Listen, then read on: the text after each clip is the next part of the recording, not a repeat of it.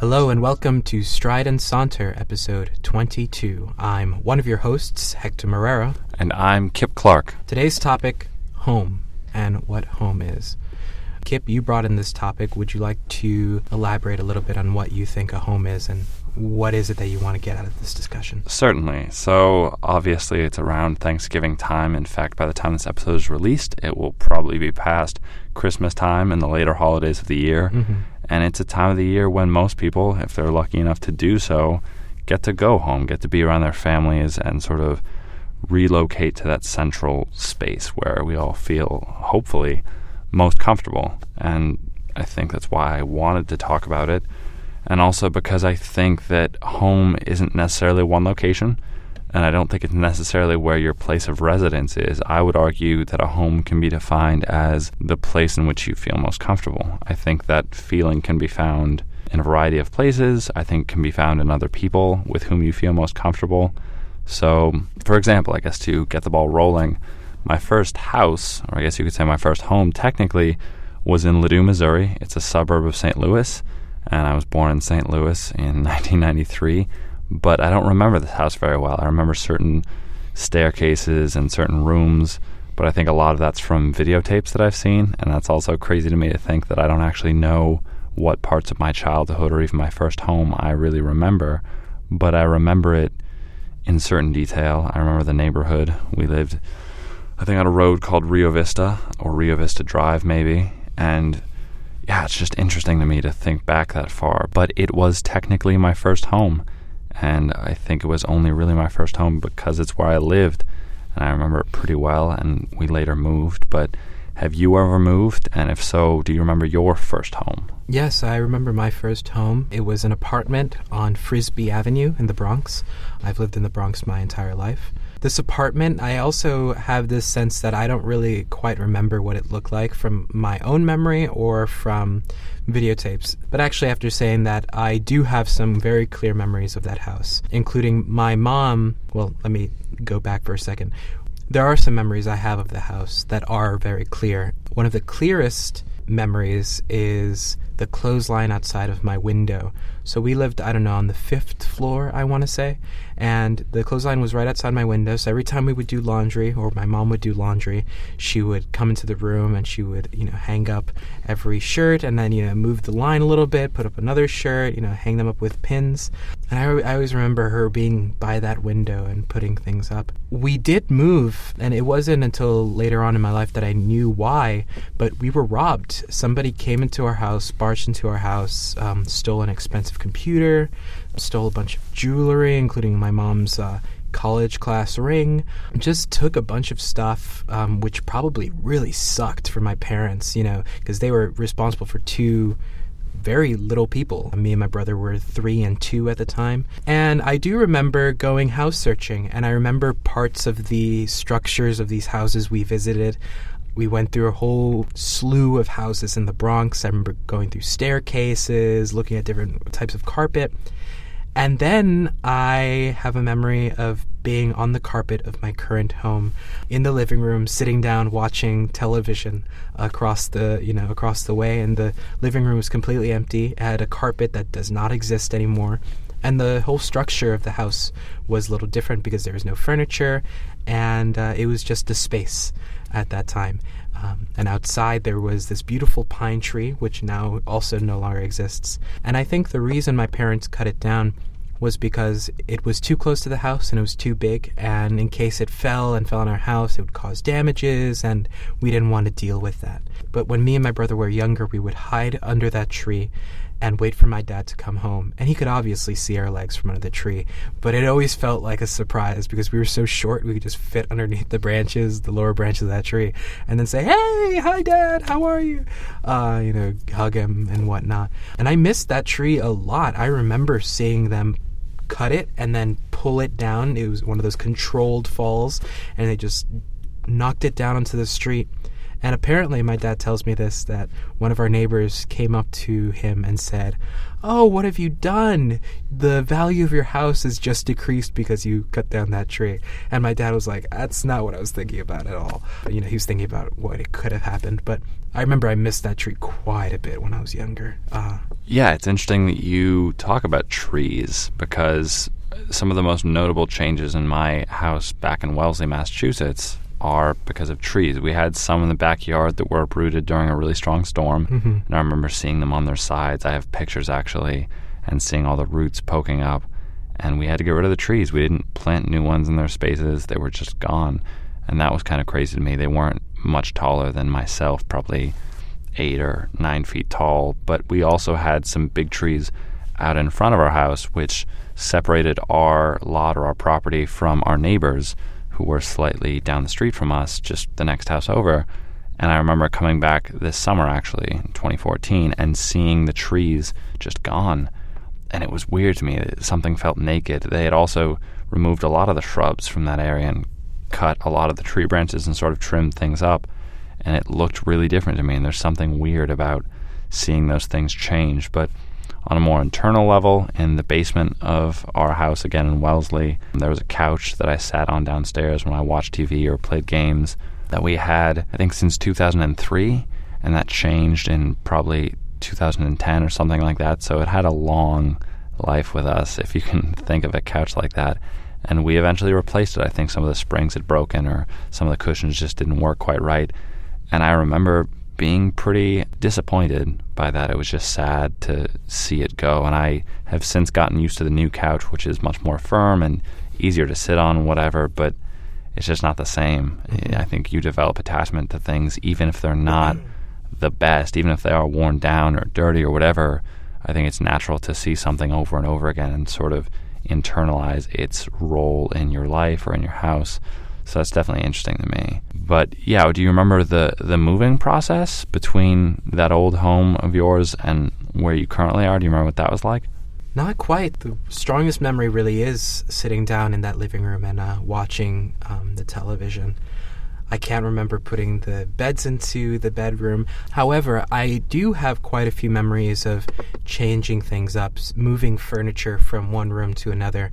I think we changed one of our televisions once, or the stand in which we put the television on, in the living room. And for some time, that television stand was actually in my room. And I remember walking into my room one day, and I saw my dad actually playing my Sega Genesis on the television. And I was so excited because we had a Sega and a PlayStation in the room now. It was the first time we had a television in the room, which for better, for worse, happened. Another strong memory I have associated with my home in New York is the landscape around it. So while I guess by definition a home is a specific place, the landscape around it also does affect the feeling that is associated with the home. So for example, there was a baseball field, a little baseball field 10 minutes off from where I live, and I would go play there quite often or practice there. And right now, every time I come back home from Kenyon, there is a building there, this concrete structure that's just been getting bigger and bigger, and now it has this layering of, metal on top of it. Basically, they're constructing this building, and a little bit more has been done every time I arrive to New York. And I think it's supposed to be part of a hospital, but now that building is a prominent part of the horizon. So especially in the winter months when the leaves are all off the tree, on the third floor of my house, I can see that building in the distance. And it doesn't really bother me at all, but it is interesting. It feels almost like, oh, now here's a building that can see more than my house. And I'm so used to the relative height of buildings in my neighborhood being so low that seeing that one building that was relatively tall was a bit jarring. So I guess I want to throw that question back at you, or rather throw this back at you. Do you recall any buildings that were created around your neighborhood, or significant changes to the architecture, structure, the landscape around your neighborhood that in a way affected the way you view your own home? To a degree, certainly. I live on a road with a lot of other people who have money to spend on renovations or complete remodelings of the house, or even construction altogether.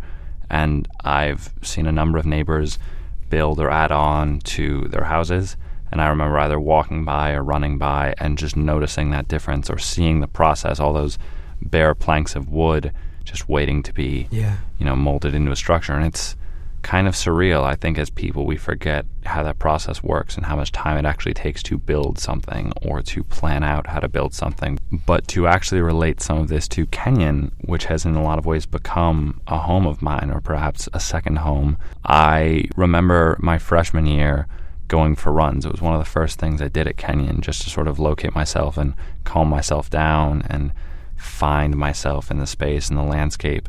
And if you run down one of these roads, I believe it's Wiggins Street, if you go far enough, there was a barn on the right side of the road about a mile and a half out from campus. And I remember running by it and identifying it and sort of using it as a landmark. And at one point, about May of 2013, maybe a little bit earlier, it was torn down gradually, and it was just sort of packed away and put somewhere, I presume. And they have not since rebuilt it. I don't think they have any plans to, and I don't actually know. But that's one piece of architectural landscape that I remember just seeing vanish, and it's kind of surreal, because you recognize how transient some places are, especially homes. It can be unsettling, because we like to think that our homes are sort of havens, and in a lot of ways havens from change or from other things that we try to avoid, because change is not always pleasant, and I know that. But yeah, I have very weird feelings about seeing things that have changed, and especially when you or I or anyone is away at college, especially probably kids that are abroad that come back either to their homes or to the schools that they attend. I suspect there are things that have changed that feel weird. So I wanted to ask you, when you came back from abroad, I guess this is me presuming that Kenyon was at some point or is your home. Did you feel weird about certain aspects of the school that had changed, or did it feel less like home when you returned? No, it didn't feel less like home. I know one of the strongest feelings I had returning from Rome was that I was grateful for sinks and toilets that worked. One thing about the apartment that I lived in Rome with my colleagues was that it was very beautiful. We had a little balcony, and it was very, it was quite spacious, some of the rooms, but the toilet and sink were awful. Absolutely terrible. They were constantly getting blocked up by one thing or another. So when I returned to Kenyon, I was absolutely so grateful for just fully functioning plumbing, and I had a new appreciation for just how plumbing worked, and the fact that I could just drink water or use a sink and assume that the water would come from the stream and then just disappear into another pipe. And so I guess I became more aware of the plumbing in houses, and how grateful I should be about having working plumbing. But I wanted to go back for a second. I want to ask you, have you seen the new master plan for Kenyon? I have not. I know a bit about some things. I've been told some buildings are going to be added, and I think it's perhaps most pertinent to you and I talking about buildings being either torn down or added, but I have not, so I'd be very curious to know what you know or have heard. Interesting. Yeah, well, I guess we could talk about this in a future episode, or perhaps in a discussion of our own. But it is interesting. They are planning on adding 4 new dorm buildings by Old Kenyon, Hannah, and Leonard, which, if you are not familiar with the Kenyon campus, it's part of our southern half of campus. And they're also planning on adding quite a few other buildings, including a building specifically for drama, dance, and film, which I think is very exciting. But I think there is also something scary about change, and seeing these changes on paper in these architectural drawings, and realizing that the landscape that you and I have grown accustomed to and found as a home, because I agree, I also find Kenyon as one of the places I call home. It is scary to think about changes and how the space being transformed can affect us. Right. It's definitely interesting to think about Kenyon as a home, and even on a broader level, colleges or dorm rooms, because I always think to myself how fascinating it is that I only have at maximum a year in some of these rooms, and I have to get accustomed to it within the first few weeks or so, and gradually it becomes familiar. And then come May, when the school year's over and I'm packing up, it's just so jarring to me to think of how briefly I lived there, but how familiar it became. And I think it's testament to the human ability to make a space into a home, and I think it's really cool, and I look forward to at some point in my life living in an apartment or wherever in some city or other environment and getting accustomed to it, because I think it's never been a problem for me. I know certain people that feel very weird when they don't have a lot of time to spend in a space, but it's definitely very interesting to me. Are there certain experiences you identify with a place being a home? Personally, for me, I think of eating meals, especially dinner, as making a place into sort of a home. But for you, what are the things that make a space into a home?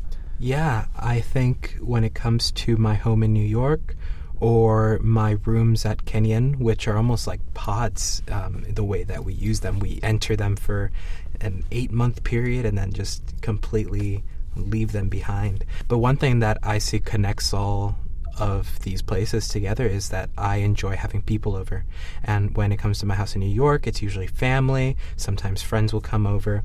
I treat them to meals, or my family will, cook a meal for them. Likewise, at Kenyon, I love having people over and listening to music or making music or just having conversation, sometimes late into the night. And I think that's a very strong association I have with my home, is a place where I can sit down with friends and people that I love and talk or break bread together, as they say.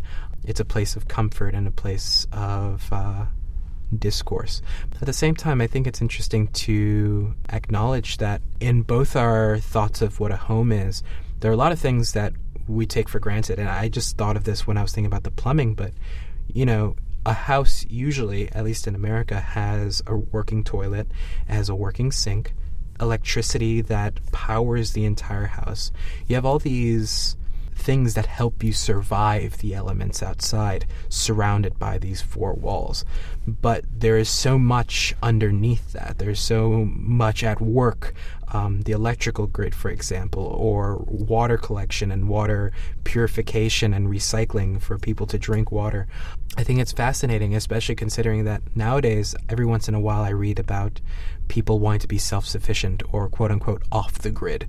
And it's difficult when you think about it. It actually takes quite a bit of work to live self-sufficiently, to not have to rely on anybody else for your food and for your water and for any other commodity. So I guess what I wanted to ask you, Kip, was, do you think our sense of home will change as it goes into the future? Not only what we consider our home, but what a home actually is. And this kind of ties into, resources. Resources on this earth, for example, are limited. And we have a lot of people who are being born, a lot of people who are living on this planet, and this expectation that I think comes from the American dream, where everybody has their home and white picket fence, is not quite possible, not feasible anymore, because you have, cities where people have to be stacked up into these buildings. So what do you think maybe the future of homes will be? And I don't know, I hope this isn't too big a question. No, it's maybe broad, but I think there's a lot to think about. I believe, if I had to predict, that, like you said, there's only so many resources on the planet, and of course, human population doesn't seem to be stopping. I think people continue to be born at a quicker rate than people pass away, and so I think the population will increase, and I think that resources will decrease. And so I think that over time we will see more situations like those that we see in cities, where more apartments are built and more people live together, and hopefully those spaces aren't too cramped. But I do think one thing that for me makes a home is seeing other people. I don't know that I'd ever want to live alone, or at least alone and far away from other people. Yeah. If I had a single in some apartment building somewhere and I had neighbors across the hall, that's not so bad. But I do believe it's very natural for people to live together. I think we're obviously social beings, and I think we thrive not only when we have commodities like water, electricity, and other things to help us survive, but companionship and people that live near us. And so we certainly need our space, but I think that people have to manage that and find a way to live with people, but also live comfortably. Yeah. So those are some of my thoughts. I think my sense of home was changed a little bit over the summer. I went to California to visit my friend from high school, and he lived in this lovely co-op named Ithaca off of Stanford University's campus. And this was, it was a house. It was a relatively large house, but it accommodated 20 people. And a pair of And a selected pair of those 20 every night would cook a meal for the whole house. And then later in the week, there was another group of people who were set to clean the whole house or the whole kitchen. And it was this whole system that was set up to, accommodate all these people who all had their sleeping spaces, but who shared the bulk of the house. And I thought it was magical. I thought it was so magical to live with all these people. In my short stay there, I stayed there for about a week, but I thought it was so magical to have this space where you could enter the living room and there was somebody reciting poetry, or you could go into another room and everybody was just reading books or watching a film, or you could go into the refrigerator and grab some leftovers that somebody had left over for anybody to take. I guess that experience gave me this idea that perhaps homes can be a place for not only necessarily blood relatives, but for friends or people that you do consider as close as family. There is a strong possibility that the future home will be more than just the nuclear family as we have been used to in the past, I suppose, 70, 60 years since the baby boom after World War II. I think it might be a place where friends and people who consider themselves kin can live together. Yeah, that's a very, very valid possibility, and one that I think would be very interesting to see. Yeah. But those are just some of our thoughts on homes and what it means to have a home and other abstract musings. But we'd also love to hear from you guys. We don't want this to be a conversation between. We want it to be a conversation among. So please give us some of your thoughts, comment on our website, leave a review on iTunes. We would really appreciate it. And contact us through social media. Maybe suggest other topics or related topics that you would like us to discuss. We're all for your input, and we really, really want to hear what you guys think. So please let us know. And Hector, if they want to reach us on social media, how would they go about doing that? Visit us on Facebook at Stride and Saunter, Twitter at Stride and Saunter, that's N, not and. Visit our website, strideandsaunter.com, or email us at strideandsaunter@gmail.com. And of course, as always, we really thank you for listening. And from thought to word and voice to ear, this is Kip Clark signing off. And this is Hector Marrero. Dress warmly.